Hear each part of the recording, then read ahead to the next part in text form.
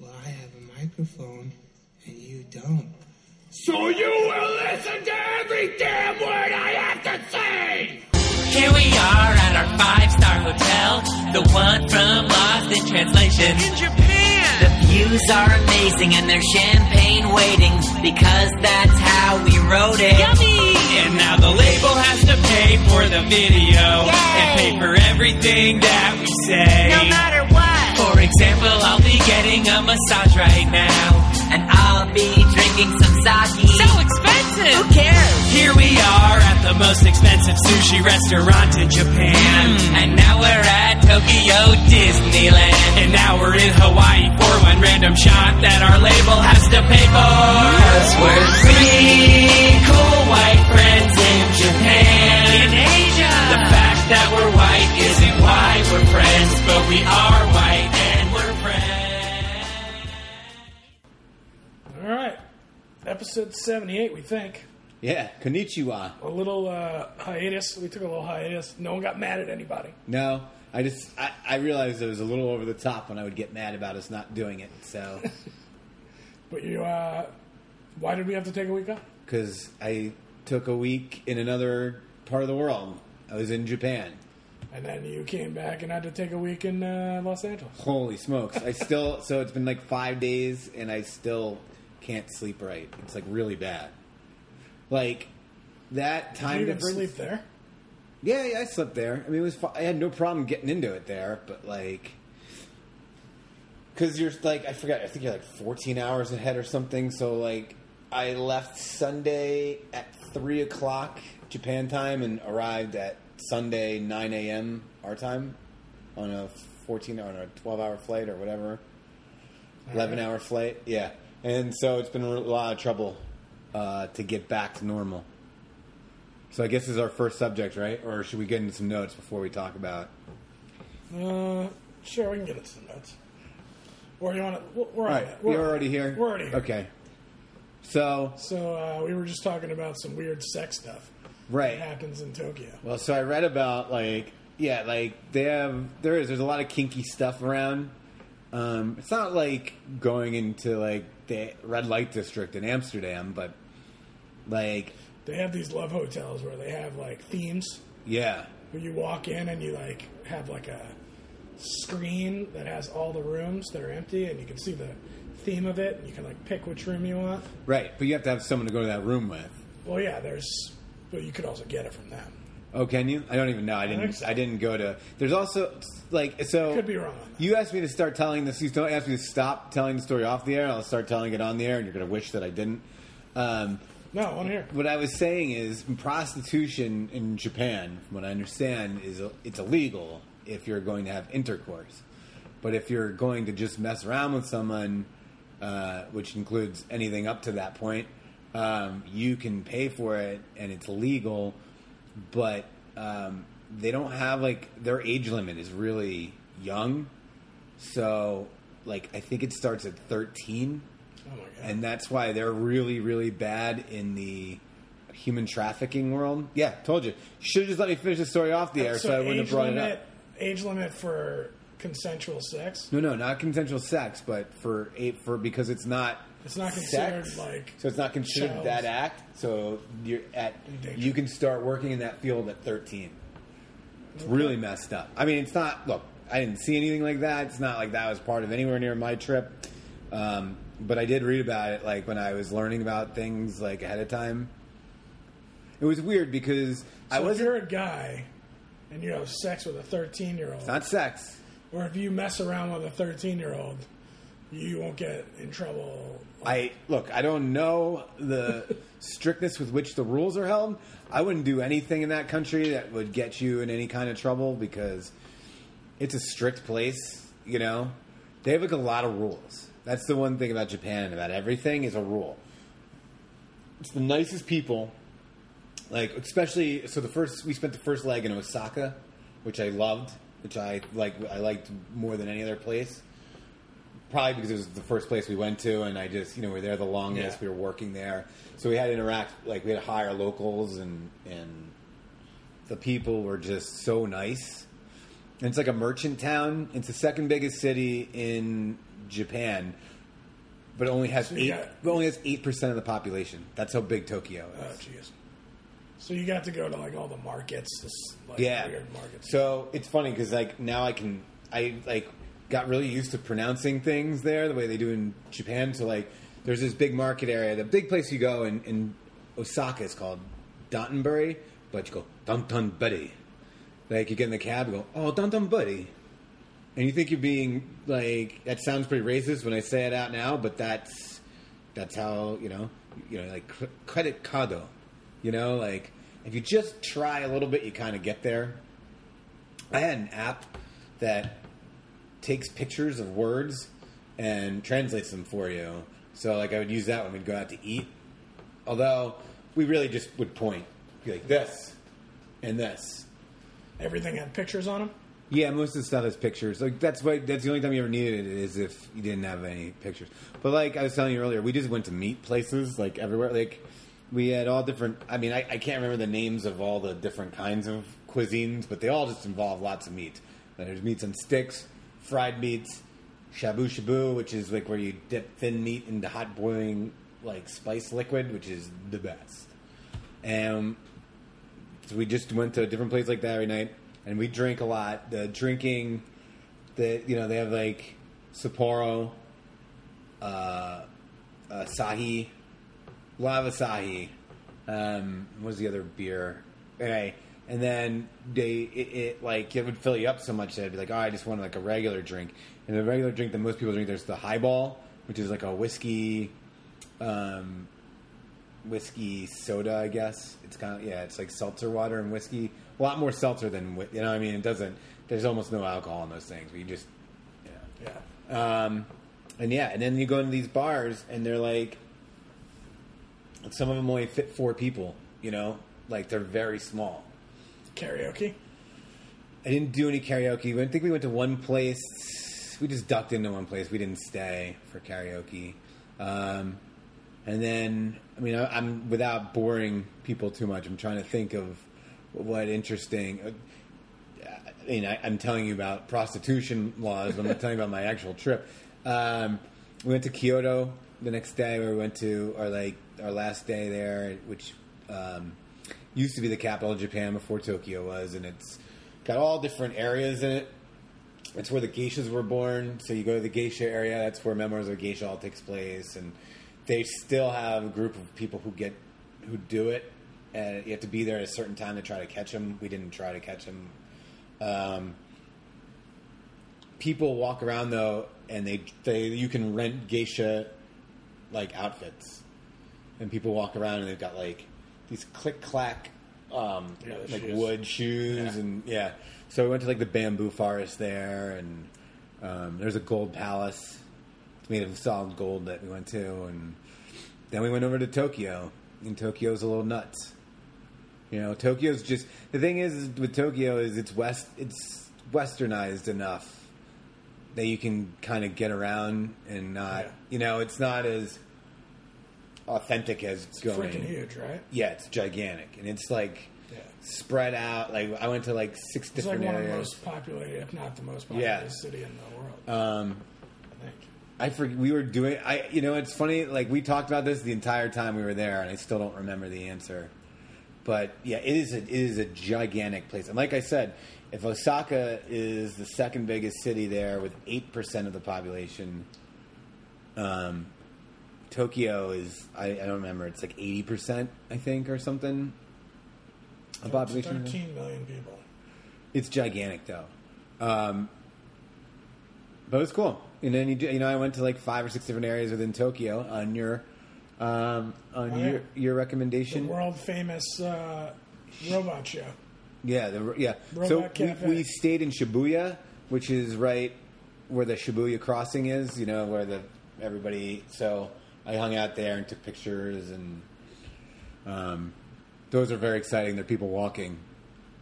I'm sure seeing it live was a lot better than. Like, I saw a couple, like, travel shows that had this thing, and, like, a couple people that went there, I was like, you gotta go, and they, like, went, and they were like, that's the best. The Shibuya crossing? No, The robot show. Oh, the robot show. Yeah, the robot show is... Here's the only thing with the robot show is it's totally like an American trap. Yeah. Like, there's nothing... And I was telling you earlier, like, I don't know. I try to fit in with, like...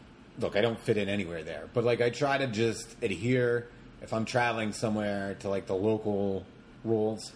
Like, hey, I want to respect your... your values. I don't want to come in and just be like, dude, I'm the American. But, like, that's the place where you find people like that. Like, dumbass Americans who just get wasted and say stupid American things. And I know everyone listening to this is American and they may be offended, but just don't be a jackass when you go overseas. That's the Shibuya. That's Shibuya Crossing. So, yeah, we could put that as a picture. Crazy. Yeah, it's just a crosswalk. It's like Times Square. It is. It's like Times Square, kind of.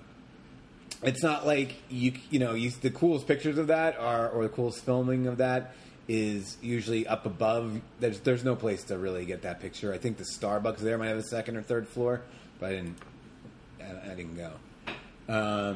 Yeah, they on Amazing Race they basically do shit in that like there every time they go there. Oh yeah, yeah. So. I did go to the hotel from Lost in Translation. You didn't stay there, though. I didn't stay there. I thought that's where we were staying. That's where my friend who booked my partner, boss guy, thought that's where we were staying. It is not. But I went to it.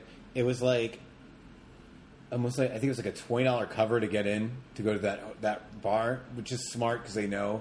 Yeah. And it's full, and they have like, people playing music, same place, you can see all the places from the movie. It's like, oh, that's cool. And I sat there. So that was the Saturday. I spent Saturday. Was there mostly Americans in there? Or? Yeah. Because, I think so, yeah. And I sat. So that was Saturday, the night before I left. And I spent the day by myself, kind of just going to different parts of Japan. Or Tokyo, because I was like the only one there that hadn't been to Tokyo before. So I just took the subway to different neighborhoods, like where their fashion district is, and I went up to go see this temple that was awesome, and then I went to that robot show, and then I went to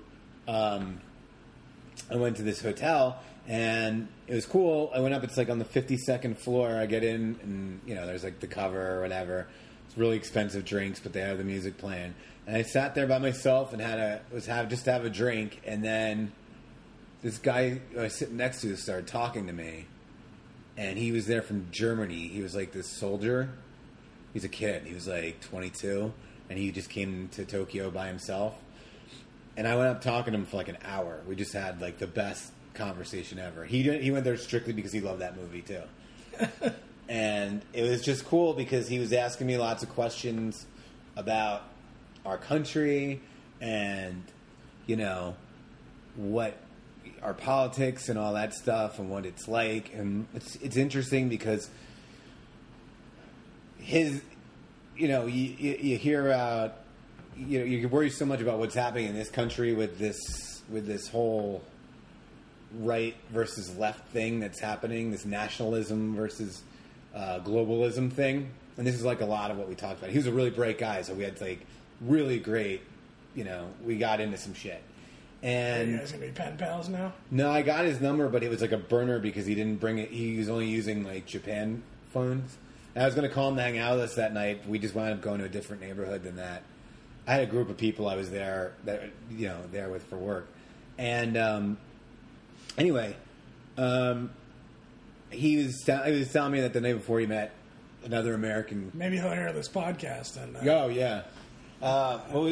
Figure it out. I gotta remember it. His name is Glep, GLEP, Glep. So Glep, if you're listening, buddy, you've got my number. But he was telling me he met like an American person the night before that was like a Trump supporter and or I don't even know if they were American or if they were British, but they were a Brexit and Trump supporter. And he was like, "This is so interesting because, look, he's like, you guys have very different moral, like, or ideas about stuff. And I was like, well, that's why it's good to talk to a lot of people.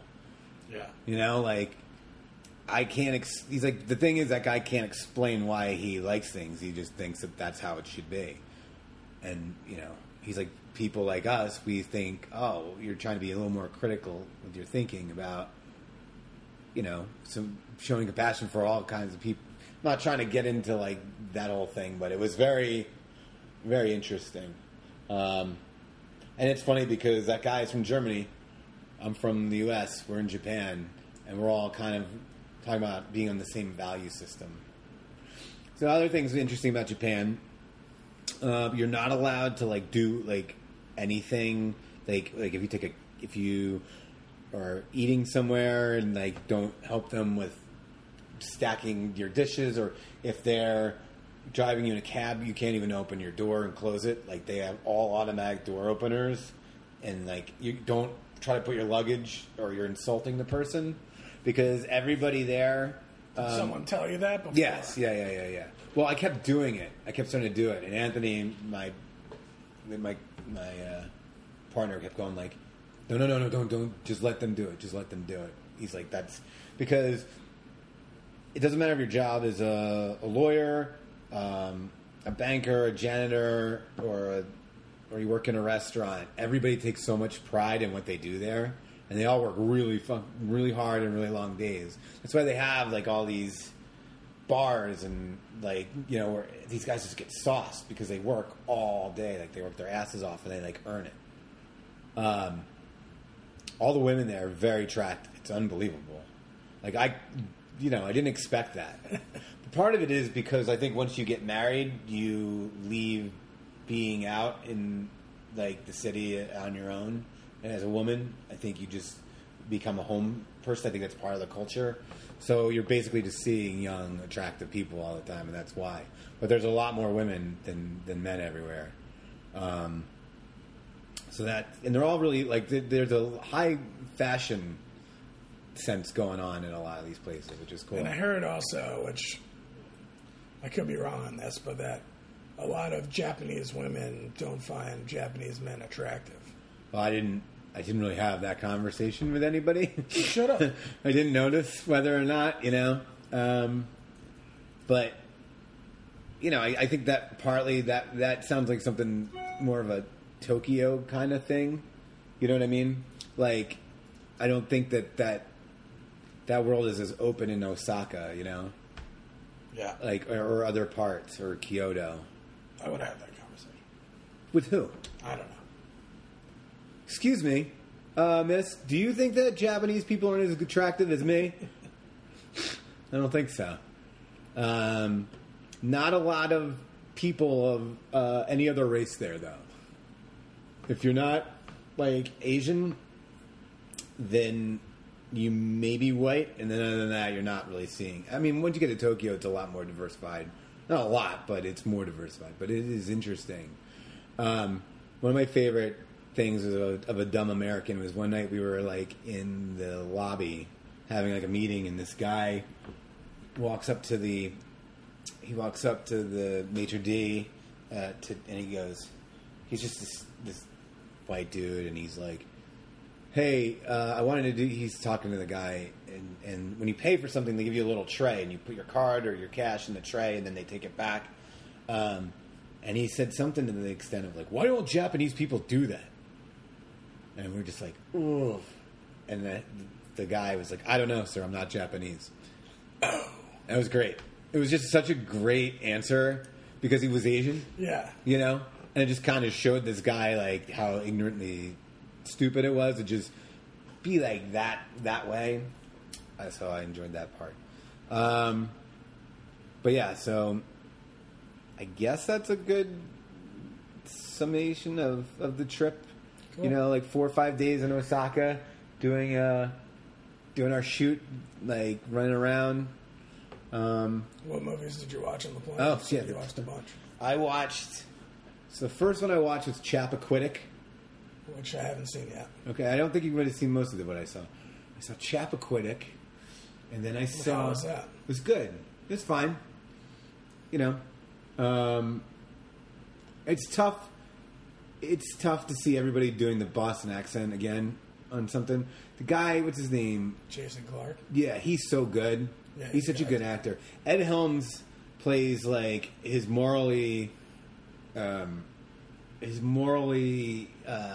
crossed cousin, you know, and so he's doing a Boston accent, and it's Ed Helms, and he's like, "Well, I don't know if this is a good idea." Yeah, I don't know, like, you know, and it's like a little over the top with, "Hey, he's the good guy. We get it." Yeah, you know. I just watched Stronger not too long ago. What's Stronger? It's David Gordon Green's movie about the Boston bombing. Oh, okay. And it was like all guys doing Boston accents, and that was it was tough. Yeah, it just everyone likes doing it a little too much, so it's annoying.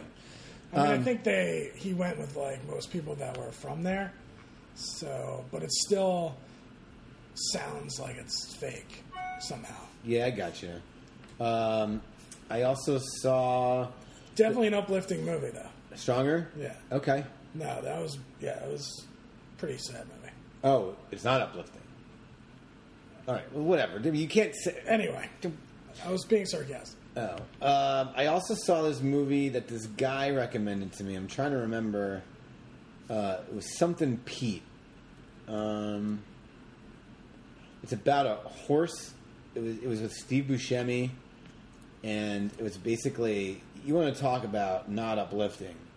It was about this kid who bonds with a horse, and then like, This sounds like something I would never watch. yeah, I didn't know what it was about, and this guy was like, "You got to see this movie; it's so good." And he's a guy I, like, kind of trust. You know, he sees a bunch of independent stuff. It was called Lean on Pete, and it's like it's all your favorites: Steve Buscemi and Chloe Sevigny. Yeah. You love her. It wasn't that it was bad. It was I just love Steve Buscemi. I know it was torture to watch. That guy in tonight's movie, like, why didn't they just put Steve Buscemi in there? Because he was doing a Oh yeah, Steve Buscemi. yeah, it's true. But It was just torture to watch. It was like everybody dies, the horse dies, like everyone. It's just dumb. why you're on a plane? You watch something fun and mindless. Did you watch anything? I didn't know that that's what was going to happen in this. I You didn't know could've what turned the it movie off. was. I thought, hey, you know what? This is a guy and a You could horse. have turned it off. You didn't have Yeah. to watch the whole thing. I watched The Death of Stalin. I love that movie. Yeah, it was good. I think I just shouldn't have seen it on a plane though. Like, I think some stuff got lost, but yeah, it was really good. I thought that was really funny. And That then- scene where he wants to go talk to the guy during the ceremony, and he like does the whole walk back. yeah. That was really funny. But And then I love that movie. It's good. Then I saw Three Identical Strangers. Been waiting to see that. It's good. Yeah, you'll like that a lot. It's really good. It's wanna like, see that. yeah, it's good. It was probably my favorite of all of them. And then on the way home, I started the Ken Burns Vietnam series on can't get through Netflix. it. Really? I mean, So interesting. I watched the first episode. It's long. It is. It's very long. It's going to take some time. It's not going to. You're right. It's not going to be easy, but it's really good. I mean, you learn a lot of shit there. So, Seems like you had a lot more time to kill. well, these are flights. I mean, it took me like 15 hours to get there. Yeah, that's 11 like to get 5 back. movies. And I'm trying to sleep. All those movies I think I saw on the way there. On the way home, I did mostly like Netflix stuff. I was just like, I don't want to see any more of these movies.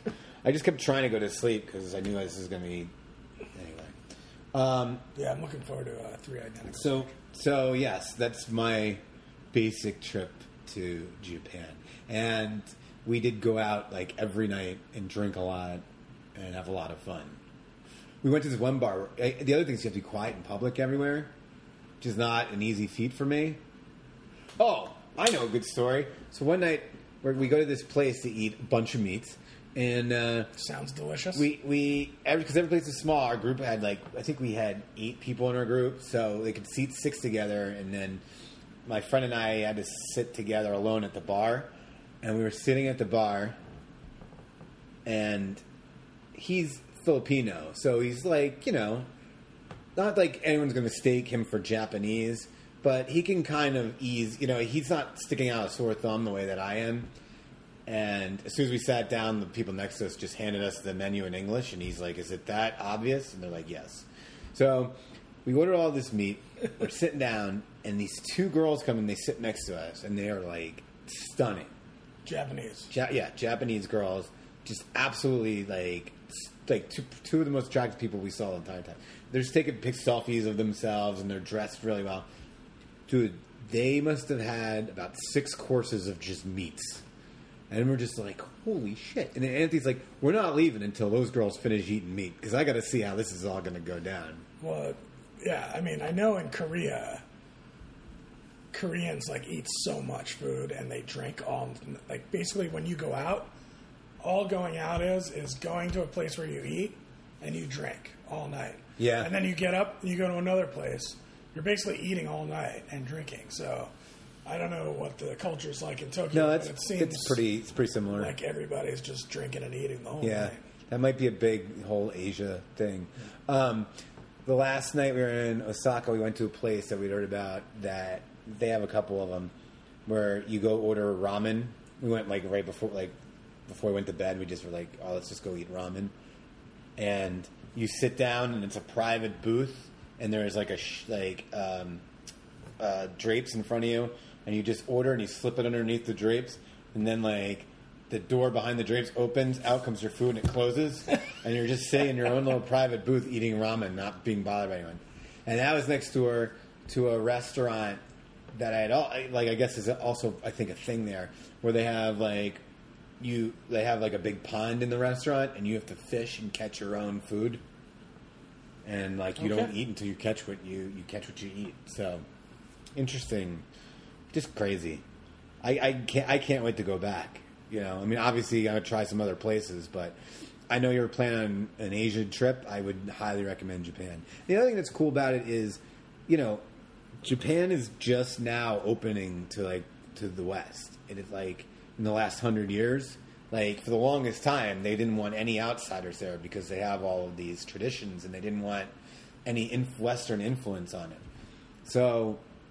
It's still very much the culture. I mean, Tokyo not as much, but the rest of it's still very much the culture from, you know, it hasn't grown with the speed. Well, if you go outside of Tokyo, if you go outside the big cities, it's like some of that stuff has been there for hundreds of years. Yeah. Like they're still practicing stuff that was like hundreds and hundreds of years old.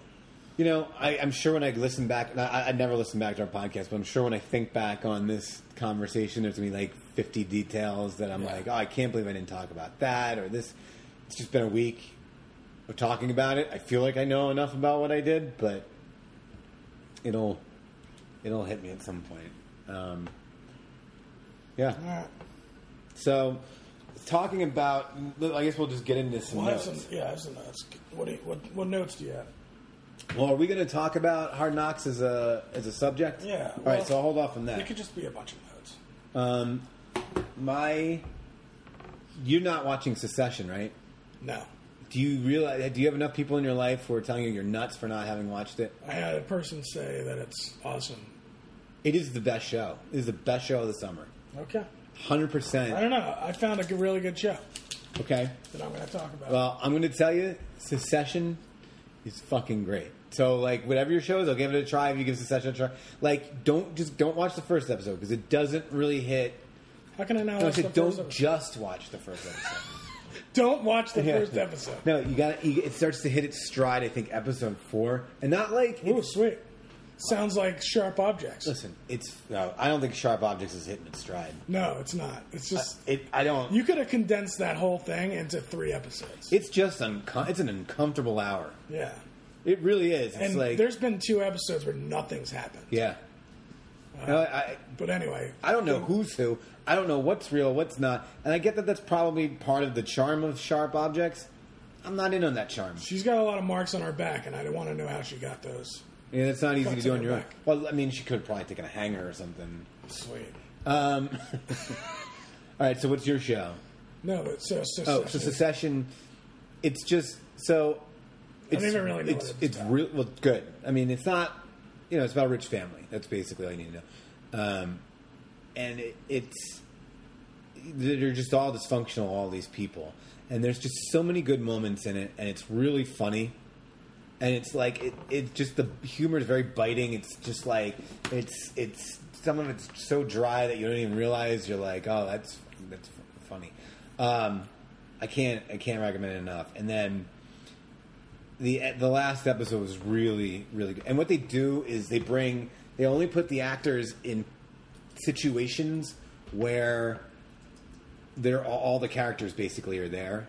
So it's every time they meet, it's like at a big event or something, and the whole family's there, and they just all fucking fight about everything. Everything comes out, but not like funny. Like it's just that it's all bullshit. All these rich people.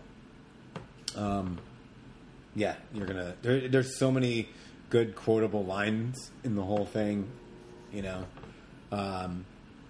And it's hard to get on board and find a character to root for, but you're gonna like a lot of different characters. Okay. So I can't recommend it enough. What's your show? Well, I probably wouldn't even have watched this. I didn't even hear about it. It wasn't even like I felt like there was no promotions about this thing, but I was watching Better Call Saul. It started. Yeah. And there's a show like right after called Lodge 49. Okay. And it's awesome. Oh yeah. It's this guy Wyatt Russell. He's an actor. He's been in a few things. He was in Black Mirror, one of the episodes of Black Mirror. Basically, it's kind of like an Inherent Vice type story, where it's like this surfer guy who's kind of like had a really rough year and has lost like everything, pretty much. And he's kind of meandering. And it's got more, I'm not going to go into the whole thing, but it's got more of a structure than that. But fate would have him, drops him off in front of this like elk lodge place. And he goes into the elk lodge and basically becomes a member and feels like there's something going on here that is the meaning of life, basically. And it's only 2 episodes in, but it's really good. It's got a cool vibe to it. It keeps you. It's got a lot of mystery. It's funny. I think that's such a great show. So that's my show. Okay. There's only 2 episodes in, so I'm looking forward to seeing where that's going. And speaking of Better Call Saul, though, there's the second episode was the other night. Yeah. And there's 2 scenes in that episode where you're like, how does this show not win Emmys?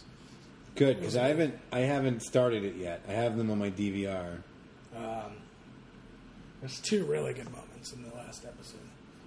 But anyway. So you have any other notes? I do.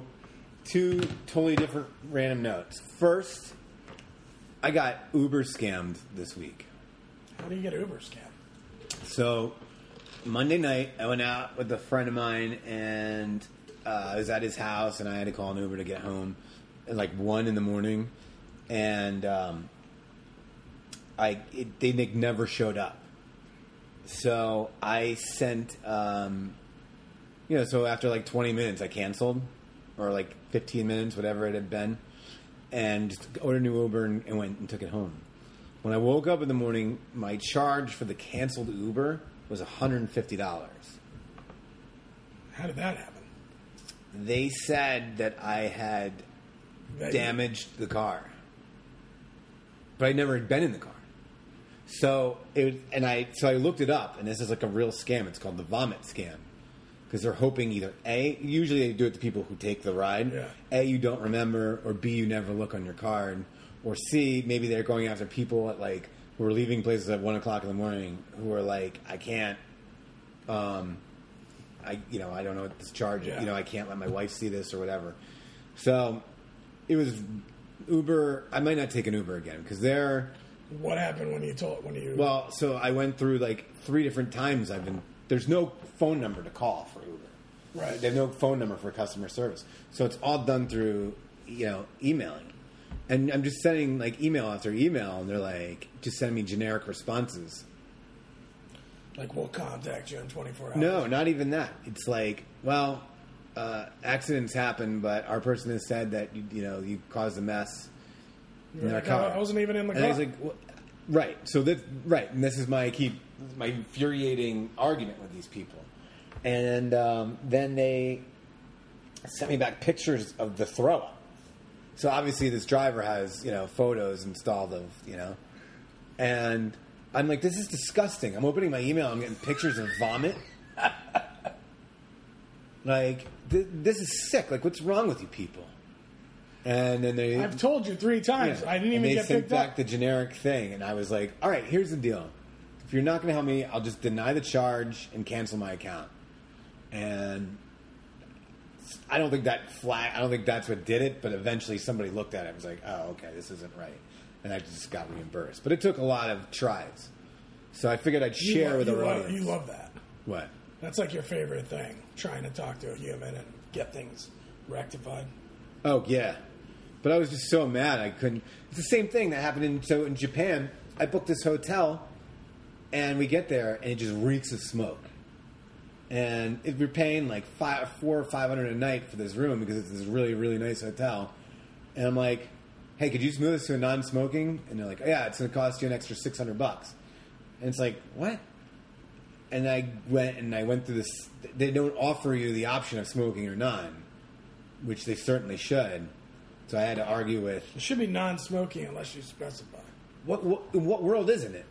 That's what I'm saying. So anyway, I actually got that taken care of too. As I said when you told me the first time about this, like, are there even smoking rooms anymore? I don't know. I'm pretty sure like every hotel now is non-smoking. Well, anyway, we wound up getting that straightened away too, so that's good. Last note I have is, have you heard about this thing going on at the Arizona Cardinals games? Their their latest food item. No. I have to look this up. Hold on a second while it's called the Gridiron Burger, and it's basically like a man versus food type of deal. It has, here we go. The Gridiron Burger has 5 1/3 pound burgers, 5 all beef hot dogs, 5 bratwursts, in addition to the 5 hot dogs, 20 slices of American cheese, 8 slices of bacon, 8 chicken tenders, 12 pounds of fries. Who the hell's eating this? Lettuce, tomatoes, tank sauce, all this in a 10-inch bun and with ketchup. And if you eat it, you get it for free. But if you don't, it's $75. Who the hell's eating this at a game? Idiots in Arizona. Even if you eat it, though, you're at a stadium. Most. I don't want to be disgusting, but you're probably going to have to kick it out. You don't want to ever have to go to the bathroom at a stadium. I'm sorry. Right. Or anything that causes that to possibly happen. You're out. I'm out. It's a $75 7-pound partially fried meat-filled cheese-laced sandwich. Thanks, Arizona Cardinals. But why not have it? Because there's so many assholes who are going to go get drunk at a game and think, I can do it, and like waste their entire thing to eat it. I wonder if we compare it to like if you would have bought like 5 burgers and all the bratwurst and shit, because then you could just like pick off the meats and then probably save some money. There's never a thing about any part of this situation that's a good idea. No, it actually could save you money. No, not yours. I'm talking about as it's constructed. What you're saying makes sense. Okay, sounds delicious. What? Anything else? That's all I got. All right. Well, while you were gone, I wanted to say I saw 8th Grade. Okay. And I didn't even think anything of it till I sat down to watch it, and I'm like, is it weird that I'm 43, single, in a theater watching 8th Grade? There were some uncomfortable scenes. And I even think like that for anyone that's not even my age, for a normal age. But I thought it was really good. The soundtrack was a little loud. The score at times. But that's basically all the problems I really had with it. I want to know why he picked this story to tell. The stand-up comedian, Bo Burnham. Mm-hmm. Like, this is the movie that he decided to write and tell the story of. But it is interesting to, like, see how kids use social media now and how it affects their lives or in different ways. But anyway, so breaking news today, ESPN has said they are not going to air the national anthem on Monday Night Football. Oh, good. Good. That's what I think. I'm like, all right, this is where we're going to get it to be a thing. We don't need to see the national anthem and talk about. No, this doesn't need talking about it all the time about who kneeled and who didn't. You all, if you're upset about it, you all ruined it. Everybody who gets mad about it. Yeah. Everybody. If this was something that was important for you to see, you blew it. Yeah, exactly. And it came out this week that Colin Kaepernick was offered a job with the Denver Broncos and turned it down because he was going to have to be backup. No, it was also like a huge pay cut. He doesn't have any pay right now. I'm just saying. Maybe he goes in there like to try to prove himself to be on a different team. Look, I'm not saying he should or shouldn't have. I don't know the situation, but right now he's not making any money. So, but I wouldn't throw out like this guy could have been on this team. No, I'm just saying you can't use that as an excuse that no one's going to hire me now because he was offered a job. Everyone's saying, "Oh, no one wants to hire him." But it was also whatever. I'm not gonna. What? I'm not. It was before. Before everything got. It was after they got Case Keenum. Oh, so it was like within the last year. Yeah, it was like. Oh, okay, all right. Yeah, it was recent. All right, so Forbes today, or not today, but released the top 10 highest paid actresses of 2018. Okay, cool. The men haven't come out yet. Who do you think is number one?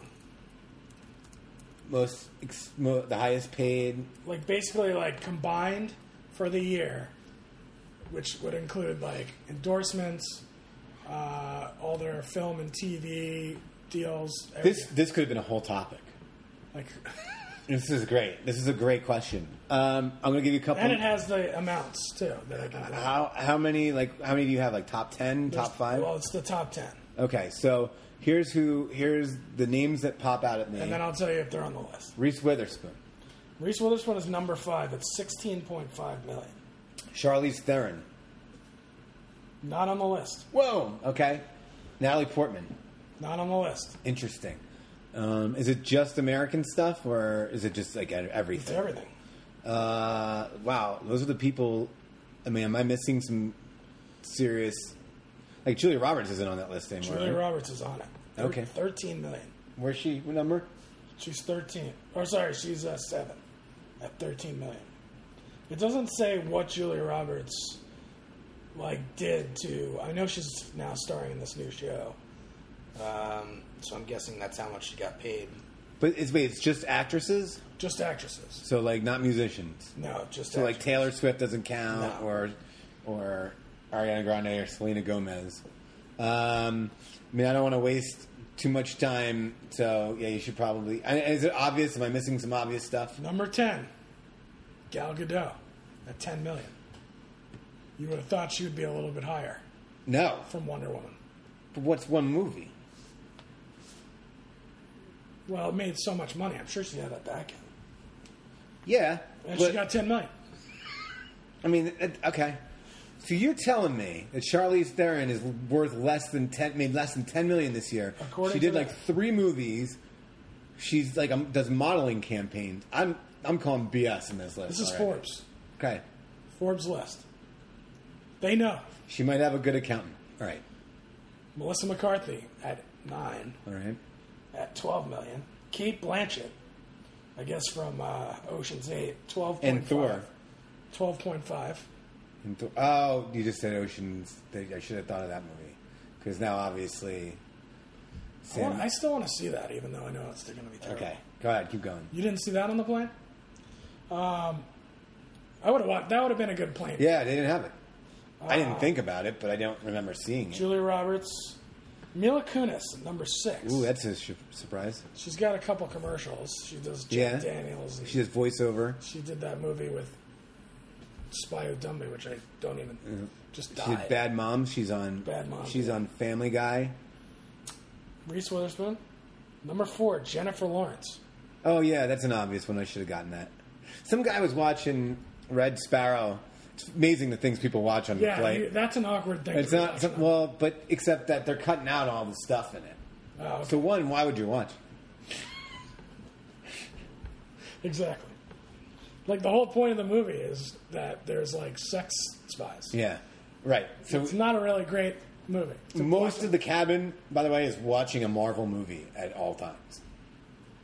It's unbelievable. Number 3, Jennifer Aniston. She's got a lot of endorsements. Yeah, Jennifer Aniston made most of her money endorsements with Smart Water and Aveeno. Okay.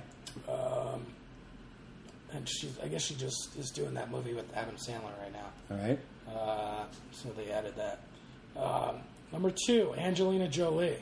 I was going to say her, but she didn't make anything. She made Maleficent 2, which hasn't come out yet. Oh. But she made $20 million for that. Oh wow. So does this mean number And one she is? directed. Oh, okay. So Does that mean number one Sandra Bullock? Scarlett Johansson. Sandra Bullock's not even in the top. Oh, I should have thought about her. $40.5 million she made off of Avengers. Just Avengers? It says mostly that was from Avengers, from kickbacks and stuff. Oh, we know what it wasn't from. The transgender movie. So those are my notes. Cool. Now, Hard Knocks. Let's do Hard Knocks. So you're caught up. There's only been Yeah. 2 episodes. Yeah. So what are your thoughts on Hard Knocks? This might be my favorite season of Hard Knocks ever. This is a bunch of fucking idiots. This team is a bunch of fucking That idiots. scene where the coaches told them why he wasn't playing people in preseason, and he was like, "Oh, you got anything else? This is the way I'm doing it." Yeah, he said, Yeah. "I've sat in your seat before. This is a different seat. Okay, so we're going to do it my way." That's why they're 0-16. That's why you're 1-31 Because in you 2 don't years. play anybody to give them any reps, so they get it. Wait, are you talking about when he said? Yeah, and then the second best is when they come in. They go, "Hey, are we going to?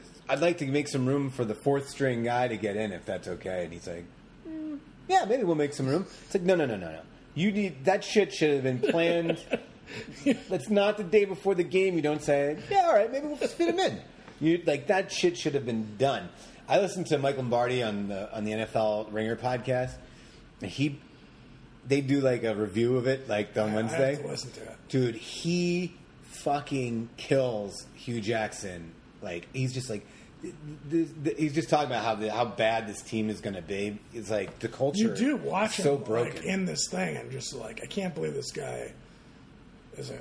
I mean, I guess he's a really good people person, and he knows his shit, and people love him. But dude, there's so many things you're just he's just walking around how does this guy have any confidence? It's all right, so here's a couple of moments that they brought up that are really good. When he asked Baker Mayfield what time he's getting in, and Baker Mayfield's like, "Oh, I mean today? Yeah, sorry, I was late." And he's like, No, you're good. Just wondering, Well, they opened up the show with Tyrod Taylor showing up at 5 in the morning, and then Baker Mayfield shows up at whenever. And then, But that was the first day. yeah, too. I know, but And then he shows up. and then the second is when Tyrod Taylor pulls him aside. It's like, you might want to put a camera over there to watch, to show them in practice later, how they're not trying. Even if you only have to turn on every once in a while, it'll make everybody try. It's you shouldn't be coming up with that. That should be done. So when I listen to Lombardi talk about it, he always compares everything to Belichick, and he's like, you have to instill fear in these people to get them to do what that you want. Everyone there is athletic and talented. In order for them to buy in, you have to instill some sense of fear. There's no fear. It's everyone's like, "Hey, it's a good time." When a guy who wasn't even on your team, signed in the off season, shows up, and he's in the room yelling at everyone to try. That's a bad thing. Yeah, I agree. And Jarvis Landry goes in there and he's just yelling at everybody. He's like, "That's not going to happen here." He was just this guy should be coaching. Yeah. Well, and then the second stupid thing is like in this last episode when they run the backup receiver throughout the whole game and they're like, he's good, but you're going to have to take him under your wing. Like that is the guy they punished him for. Yeah, made him and play they're the whole like, game. oh, you have to play the whole game. Okay. And he's out of shape. Like everybody on this team is out of shape. It's unbelievable. Like they're not.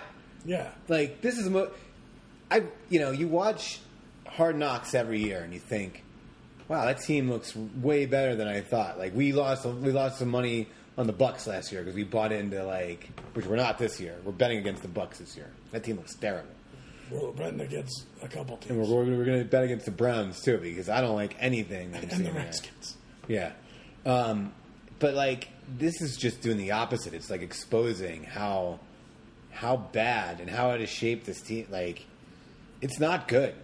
And I will say, like Baker Mayfield does look good, and I had no faith in that guy. I'm not saying that he is good. I don't know, but there's that one throw he makes this episode, and they're like, everyone's just like, "Oh, that's an NFL throw," and it was like, yeah. That's the thing that I was like, I would never take Baker Mayfield because he can't throw the short out. Like that was like the thing on him, and that's why they couldn't beat Georgia last year.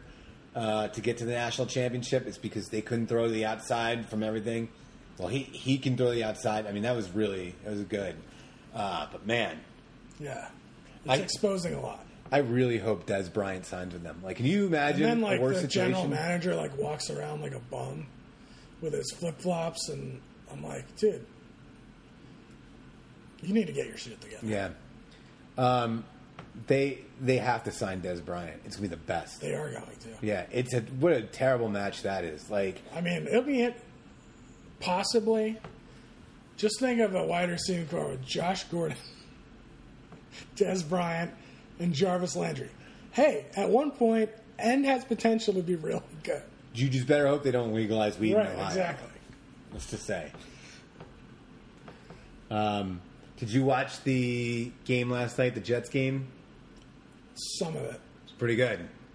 They got some guys there. Bridgewater looked good. Dude, Darnold looked good. They should trade him. Because right now he looked good the last two games, and I bet you they can get something for him. Yeah. Because they're not going to start him. Right. And Darnold looks awesome. Actually, he didn't look that great. Oh, I thought he looked good. There's that third down throw, a slant across the middle, and it was like he threaded it right in there, right on the, it was a big time throw. It was like, okay, this guy. I don't know. Next week we'll go into some. Yeah, we'll get into this more next week. But what did you think of the Monday night team of Witten, the other new guy, and Booger McFarland? Oh, I wasn't even listening. Oh. I don't like. I'm just going to say this, and I've said this before. I don't like when they do, hey, it's Monday Night Football, but on Thursday.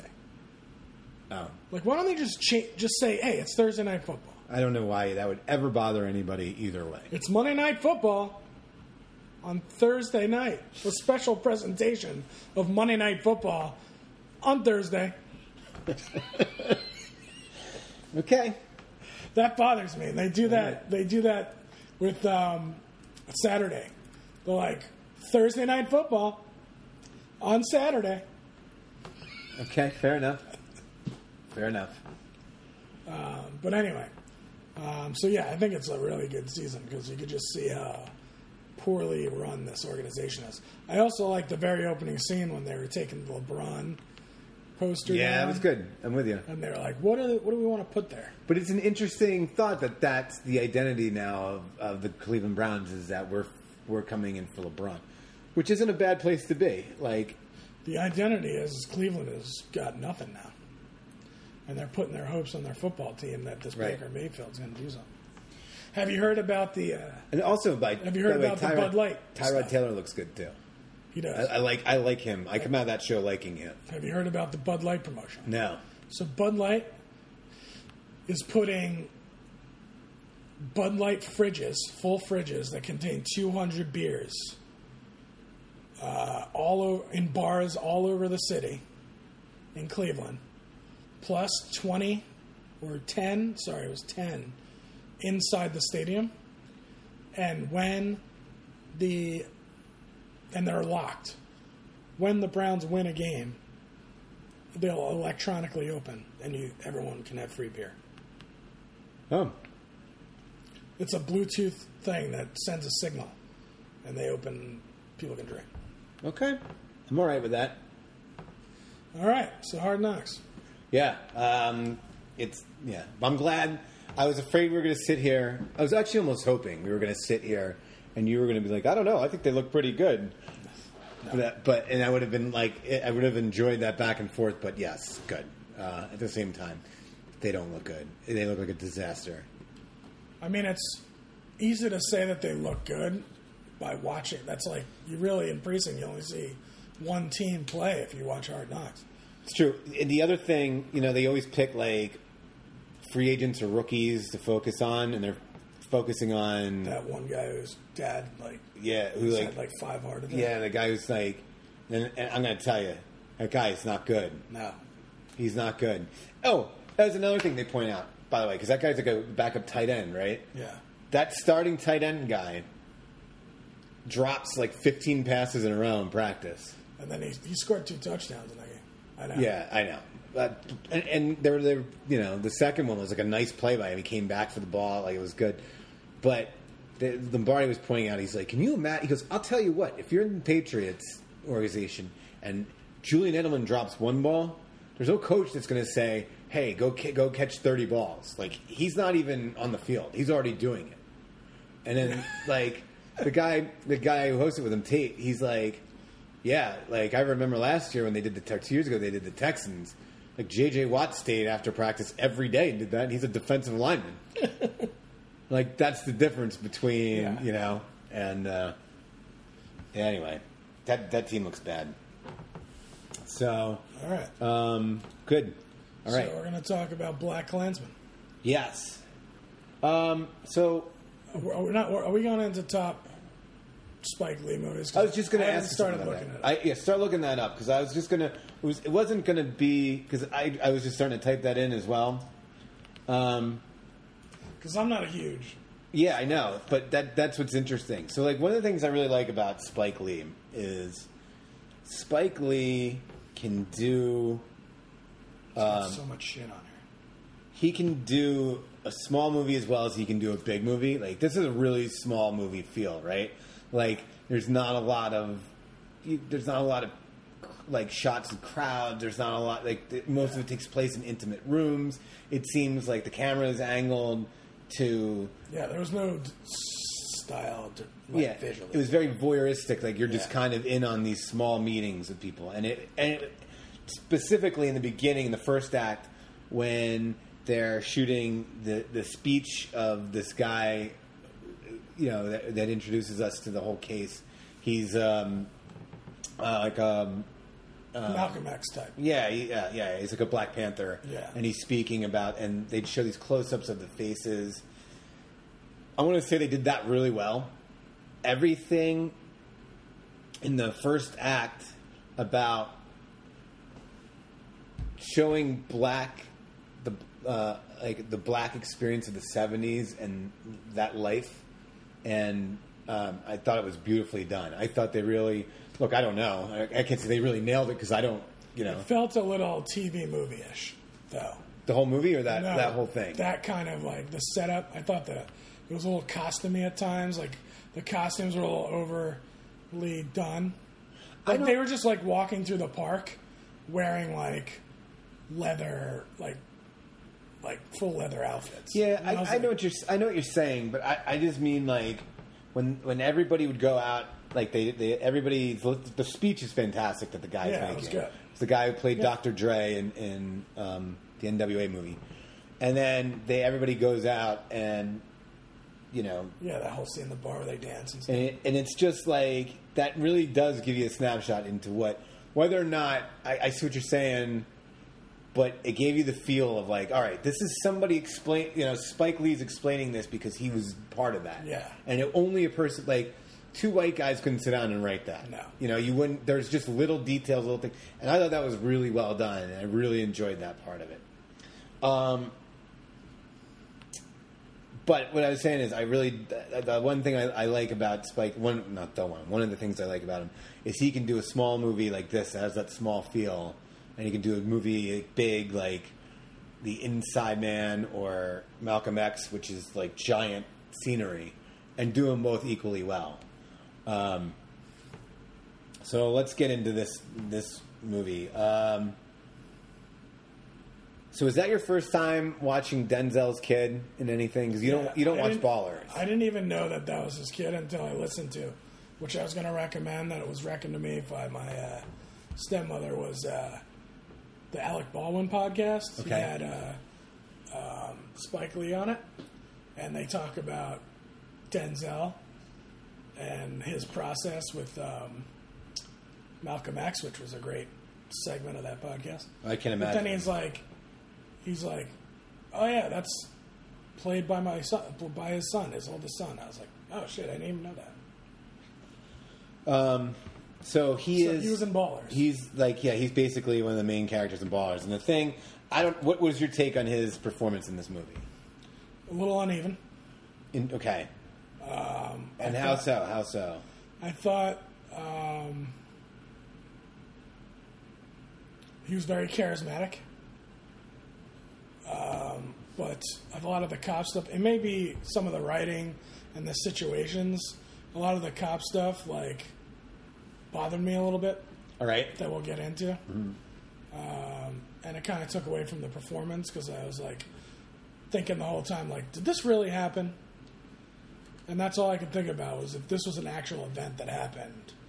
And it took away from me, because it was too, like, ridiculous. Well, yeah, all right. There's some issues. But, so, in Ballers, he plays a completely different kind of character, which really made me enjoy his performance in this more than I probably should have. Like, yeah. You know, like, I mean, I thought he was good. Yeah, but I think I thought he was way better because in Ballers, he plays this very, I don't know, like outspoken, like, total spoiled athlete kind of guy with conscience. You know, he's like a character you root for in it, but he plays a spoiled athlete basically, and so for him to be very like this humbled guy with a very with a white sort of, he does very good at making his afflection sound white, even when he's not trying to imitate a white person. Yeah, I thought that was really good because he's very much an the opposite. educated person.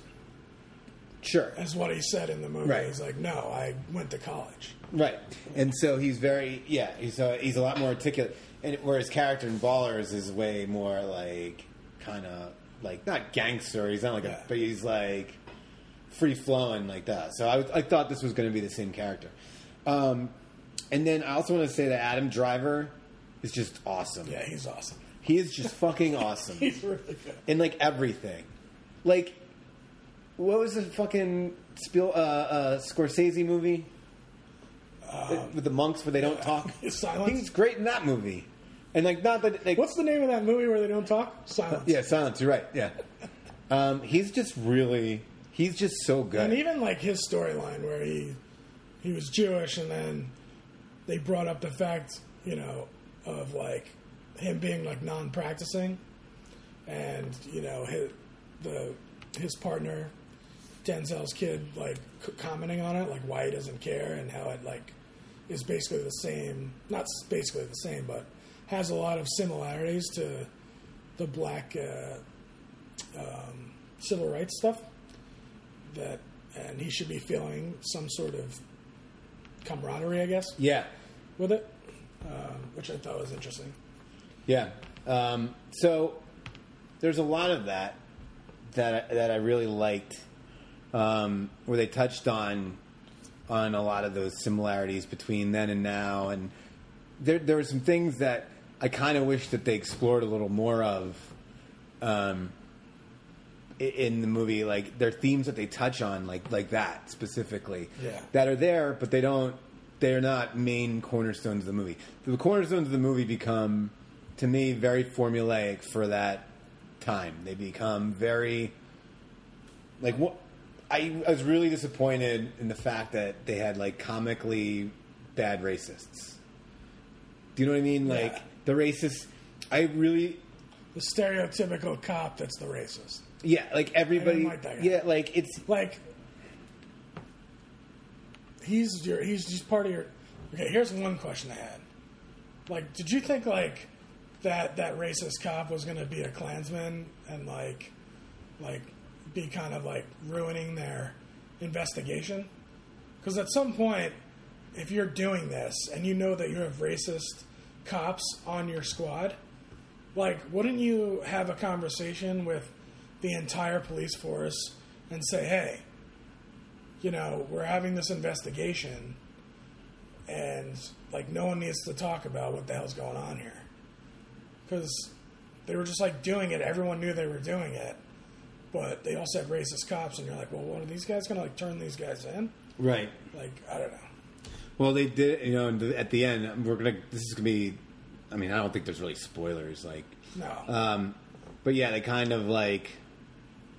In the end, they have that bad scene where they like get the bad cop, terrible. and it was like, Did you get it? Did you get it? yeah, Yeah, I got it. yeah, and everybody's in it, and they're all like high fiving. You're fired! We got the racist guy, you know, and it's like, come on.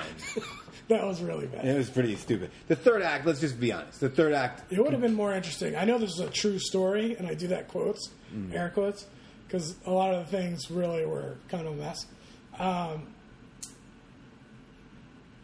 I totally lost my train of thought. well, all right. I was just going to say the third act completely falls apart of this movie, and I know it's good. Like it's fine. It's good. I don't know how this wins. I don't know if they're like won Sundance. I don't think this is going to be nominated for anything. No. But what did it win? Did it win Sundance or Cannes? Did it win the audience award? But it's like it's to me I get it as a message. I'm fully in. Like, I like the story. It ends up being like some weird caper. Yeah, at the end. it totally turns in. But it turns into, like I said, like we've seen this before, and like I will say, it was interesting to watch it because I was very uncomfortable the whole time. Like, I was sitting forward. I kept catching myself sitting forward because I just felt uncomfortable because obviously all this race stuff is very much in the foreground of our lives right now. Yeah. And I can remember, like, as a kid watching movies like that with similar themes and never feeling that. Now, partly because I'm a kid and I don't know any better. And secondly, because it also wasn't, you know, those race problems weren't openly discussed. You just thought, oh, I'm a good guy. Those are all the bad guys we're watching, you know? Now you're sitting and watching and you're like looking around the theater, although this theater wasn't an interesting audience. Very interesting audience. A lot of really old white people. It was really weird. One lady got up and left. Oh, did she? Yeah, I don't think she came back. Oh, okay. Well, but like, it's just it was like a little more uncomfortable. And like I said, like Mississippi Burning, even they had their comically bad racists, but that was like the beginning of it. Yeah. This, you know, but we didn't get to know those characters as well. You know, it just, I don't want to say it's lazy. But there's a better way to do that, and especially with the very, very ending, because if you don't know, this movie leads from its story into our current political climate. And that was really powerful, right? Yeah, that was very good. I was almost emotional during that, because you're like, wow. Although they did have that one scene that was just kind of like, oh, come on, where the guy was like, dude, David Duke is not going to become president. And that his boss was like, you don't think, like, a racist white person in America could get nominated for president? He's like, you need to wake yourself up. And then they just stood there, like, looking at each other for a minute. So what's your problem with that? No, that was blatant, like... Yeah, well, of course it's blatant, but what's wrong with that? I don't know, I just thought it was... I actually kind of like that. That's one of the things I like the most about it, that it's like, this is very much, like... I'm just saying it was a little over the top. Yeah, okay. There's a few times, and they do that a lot with the America First kind of thing. Like, that's pretty funny though, because it's pretty. Yeah. But that ending was really powerful. So like they go into this ending where they show real footage. real footage of Charlottesville, of all these things that have been happening lately, and then Trump condemning both sides, you know, like doing his whole, and look, we're in Los Angeles. The crowd in our theater really like that. It's the kind of place where that's going to play well. Yeah. I don't think the kind of people that...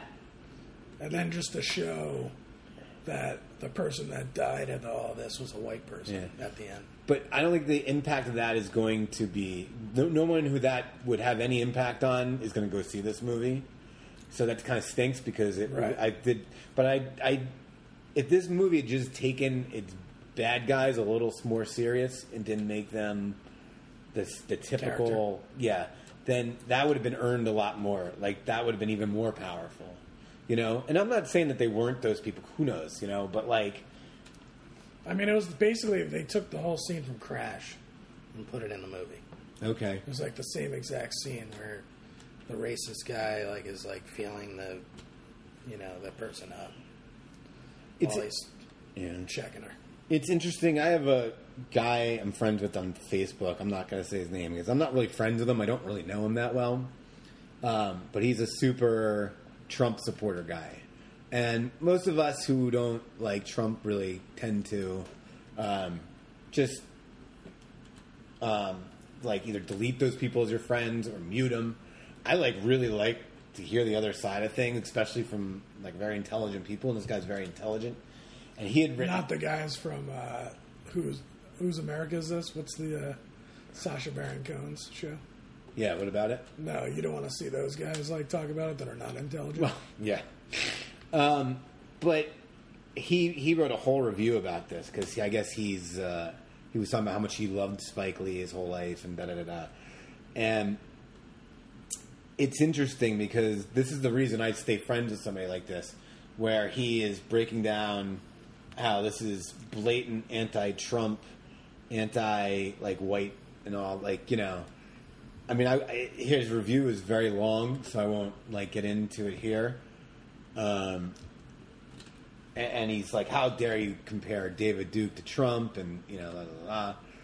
And that's the kind of person. That's the only kind of person with those kinds of feelings that's going to go see this movie, and they couldn't even take away a little piece of that. So it's So then it almost becomes porn for the left, where people are sitting there like, "Oh yeah. Bad Trump," and that almost seems a little cheap at that point. I know that's not the intention, because the intention is to show like, hey, this is all still very relevant.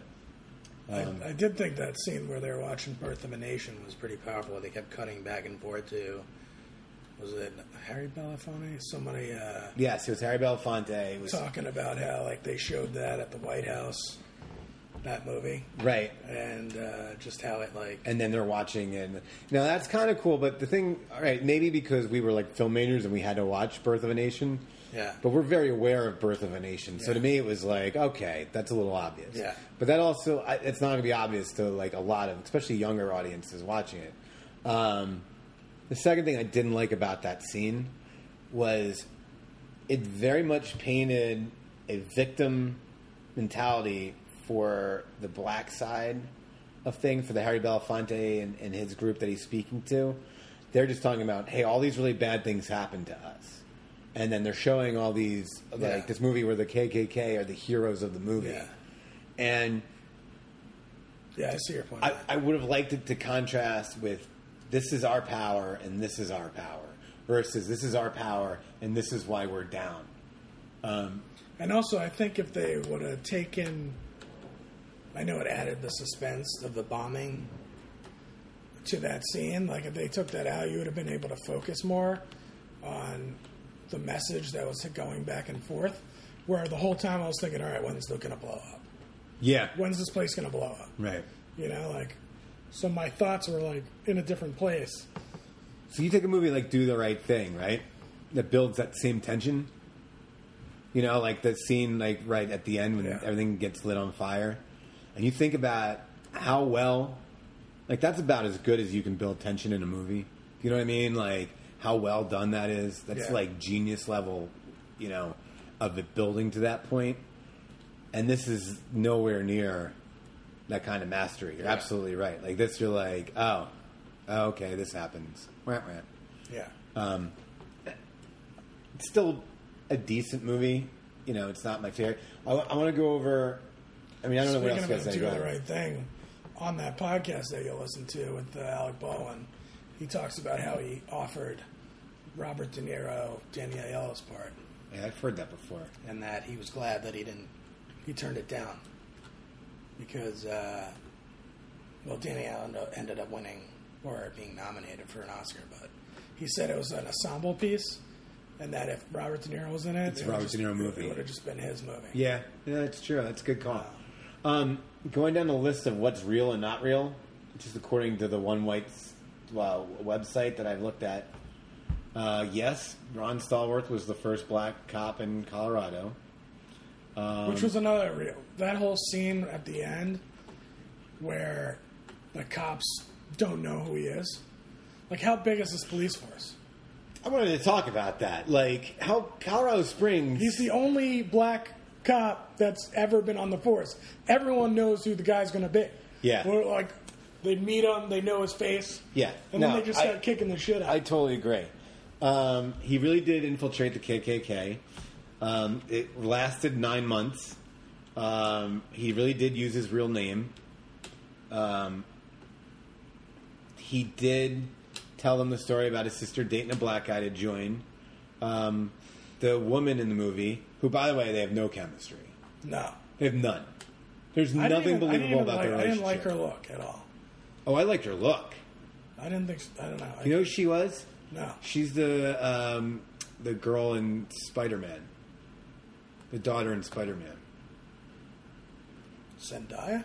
No, Zendaya was his friend in Spider-Man. Oh, the daughter, yeah. The daughter that he was dating. So, she's not a real character in real life. Okay. So, that was kind of that just didn't work as well. Driver's a real... Go ahead. I thought that they should have had some more infiltration of the Black Panther. If you're going to set that up where he's undercover too, he's like working that side and this side. There was really no... Yeah, you missed a chance there. You're right. You missed a chance to like actually have more stuff. To give him that moral problem of like, I'm spying on my own people and something I believe. Yeah. You know, they just touch on it. They don't. That's another one of those. You're right. It's another one of those themes they didn't needed get one into. scene. They could have just added one scene. In real life, his partner Flip Zimmerman was not Jewish. He wasn't Flip Zimmerman, a different name. Sorry to break that. He did not become the leader of a local chapter of the KKK. Ron Stallworth did talk to David Duke a bunch. Which this plan had some flaws. Yeah, well, he never met him. But that scene where he was forced to be his bodyguard is true. It wasn't during the bust, but he was, and he took that picture with him. And like the same thing happened, supposedly, according to. Why would they do that, especially when he's in the investigation and Yeah. And they made a point in the movie to go, if you put him next to David Duke, once he starts talking, he's going to know who he's talking to on the phone if he's been talking to him that much. There's a lot of flaws in their plan. So, yeah. So that third act, when we were talking about when it falls apart, yeah, it really does in that sense that a lot of shit doesn't work that they're, like, you're right. There's so many, like, for him to apply for a membership card to the KKK and list his original address is the dumbest idea ever. Yeah. Well, according to this, though, he didn't think that this was ever going to be a case. He was just doing it. Oh, okay. And then and then when it started working, they let him go with it. And I hate in movies where people, like, the FBI comes and they go, "This conversation never happened." Like, that's one of my least favorite lines in any, like, cop movie. We did not have this conversation. Yeah. But I want to say, like, for all the things we're picking apart about it, overall, I still kind of liked it. Yeah, it was entertaining. It was a little uncomfortable. Yeah, it had some really good moments. It had some things it wanted to say, which some of it succeeded at. But for it to be considered like this, masterpiece, I just disagree. No, it's definitely far from masterpiece. What? So in the world of Spike Lee movies, where does this fall? I am for like you? not the best person to be asking this, but the movies that I did like of his, obviously, Do the Right Thing. Right. I like Mo Better Blues. Okay. And Inside Man was okay. Oh, I liked Inside Man. What about Malcolm X? They brought the Nazis into that one. Malcolm X was great. What about He Got Game? He Got Game was... You loved the soundtrack. I For do He Got like. Game. I do like the soundtrack. I have the soundtrack. I like it. But I was a fully all right. So early on, I was full in on Spike Lee through most. I Like, mean, I know I liked. you love what's that? 25th Hour. Well, I was going to get up to that point. Like I like Mo Better Blues. I like Jungle Fever. I like Crooklyn. Oh no, I didn't like Crooklyn. I liked Girl 6. I liked everything, and then I liked He Got Game. I loved Summer of I Sam. hated Summer Sam. And then, then it started getting. Then he did Bamboozled. It lost me. I did not like that. No, I didn't like that. And then 25th Hour I loved, but you don't love it. I don't like it. Then She Hate Me I didn't care about. I don't think I saw it. Inside Man I really liked. And then he did... Inside Man was clever. I wouldn't say that I liked it. Oh, wow. Okay. I liked it. And then he did some stuff that I just didn't care about. Like Old Boy. Well, then I was going to say, then he did Old Boy, and I thought I was never going to watch another movie he did again because that was so bad. And Old Boy is like a top 10 movie ever. Like, if anyone ever asks you for like a movie that you would recommend, you probably wouldn't say Back to the Future or or 'cause whatever. they've seen it. Right? You wouldn't say your favorite. He was like, you want to see something? Don't fucking knock your socks off. Go see Old Boy. And 9 out of 10 times, people are like, that movie's awesome. Yeah. Then he makes it, and he like makes this terrible version of it. So I don't know. I didn't see Chirac, Oh yeah, I didn't see that either. but this is fine. We miss She's Gotta Have It. That's obviously an awesome movie. Oh, yeah. And School Days. School Days was great. She's Gotta Have It was good. All those older ones. But yeah, so I'm sure that everybody, like, for the next couple weeks who talks about this movie is going to say it's the greatest movie and it's got a lot of those themes. But if you're really going to break it down, there's some holes in this movie, right? Yeah. And I'm sure there's a lot of... I want to... Like, as I said when I walked out of that theater, I was like, there's so much dumb police stuff in it that I want to know if that was really what's real and what's not before I can comment on it. Right. Because it's just like the scene where the guy, I told you about this, where the they've been surveillancing these guys for what seems like weeks and months. And all of a sudden, like, this redneck guy or the KKK guy was like, I'm just going to look this guy up in the white pages and go to his house to see if he's telling me the truth. He shows up there, and it's the other guy's house, the black guy's house. And he's like, oh, sorry, wrong. I have the wrong place. And then he, like, shuts the door. And then nothing comes out of that. Like, this guy has been taking pictures of all these people and, like, looking at them on a board. He would know that this guy, who the guy was, and go, fuck, we're screwed now. Yeah. This changes a lot of stuff. No, you're right.